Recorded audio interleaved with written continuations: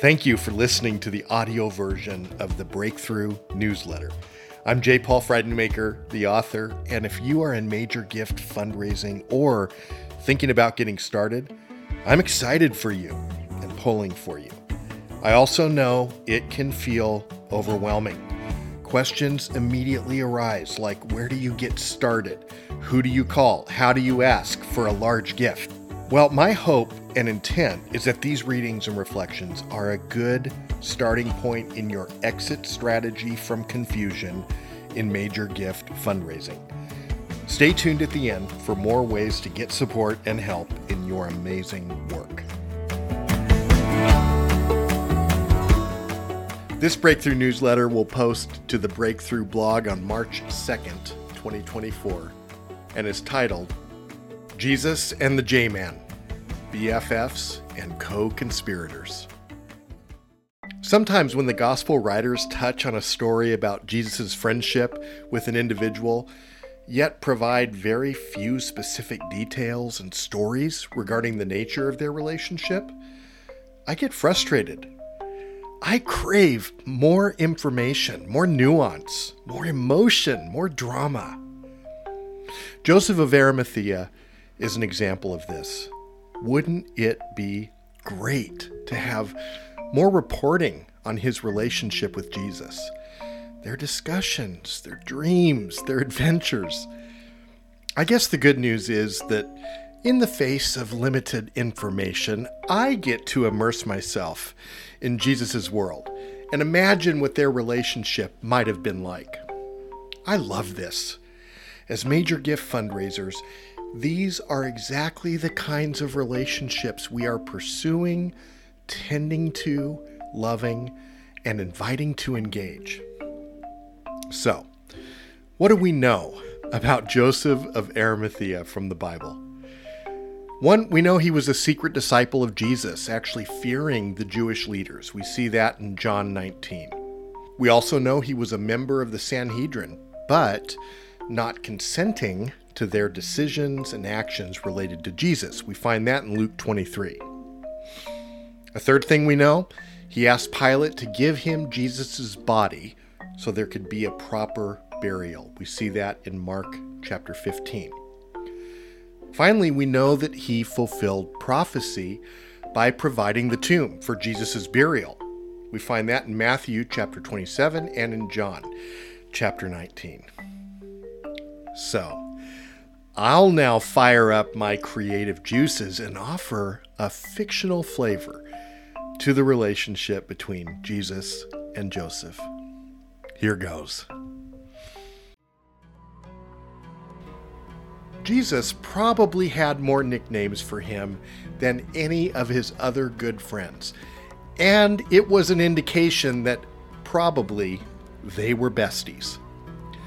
JMan, Jathea, and Shadow Joe were regular go-tos, but Jesus secretly favored Horse Whisperer because, well, he sometimes thought of the Sanhedrin as stinky steeds.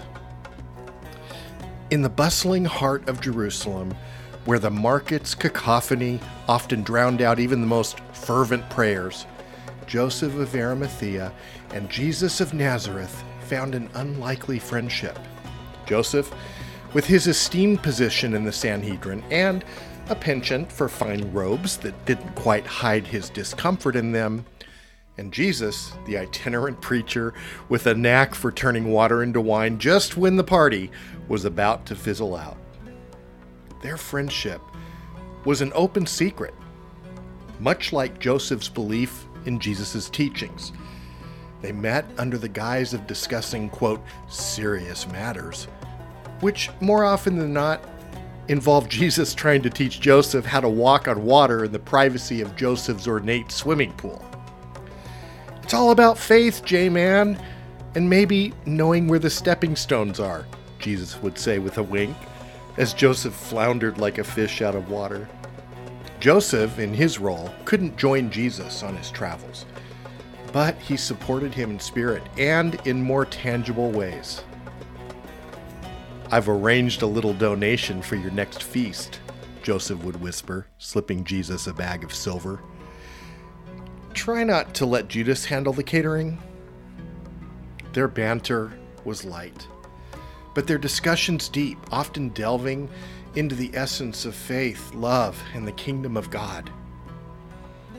You know, Jathia, Jesus once mused as they reclined in Joseph's garden, I could really shake things up if I turned the temple into a vineyard. Imagine the high priest trying to pronounce blessings on a sea of grapes. Joseph chuckled, then grew serious. Your path is a tough one, my friend. If you ever need anything. He gestured vaguely, encompassing his wealth, influence, and perhaps his tomb. It's yours, he said. Their friendship, though filled with laughter, was anchored in a profound respect for each other's mission. Joseph couldn't preach or perform miracles, but in his heart he was every bit the disciple that Peter or John was. And Jesus knew this, appreciating the quiet strength and support Joseph offered. When the inevitable came and Jesus was crucified, Joseph's role became clear. He negotiated with Pilate for Jesus' body with a shrewdness that would have made any market trader envious. Arranging for the tomb, he couldn't help but joke to Nicodemus, You know, he once promised to turn my swimming pool into wine. I hope he doesn't decide to redecorate the tomb on his way out. But as they laid Jesus to rest, Joseph felt a pang of sorrow mixed with hope. See you soon, my friend, he whispered, not fully understanding the truth in his words. Thanks for indulging me on that fictional account, but I want you to think about the friendships that you have with wealthy benefactors and how Jesus' relationship with the horse whisperer might be instructive. Jesus, I'm sure, was well aware of the potential Joseph offered to the movement, and so was Joseph. They both knew the following. Number one, Joseph could provide financial support and resources. Given the account of Joseph offering his own tomb for Jesus' burial, it's clear he was willing to share his resources for the cause. Number two, Joseph could provide influence within the Sanhedrin.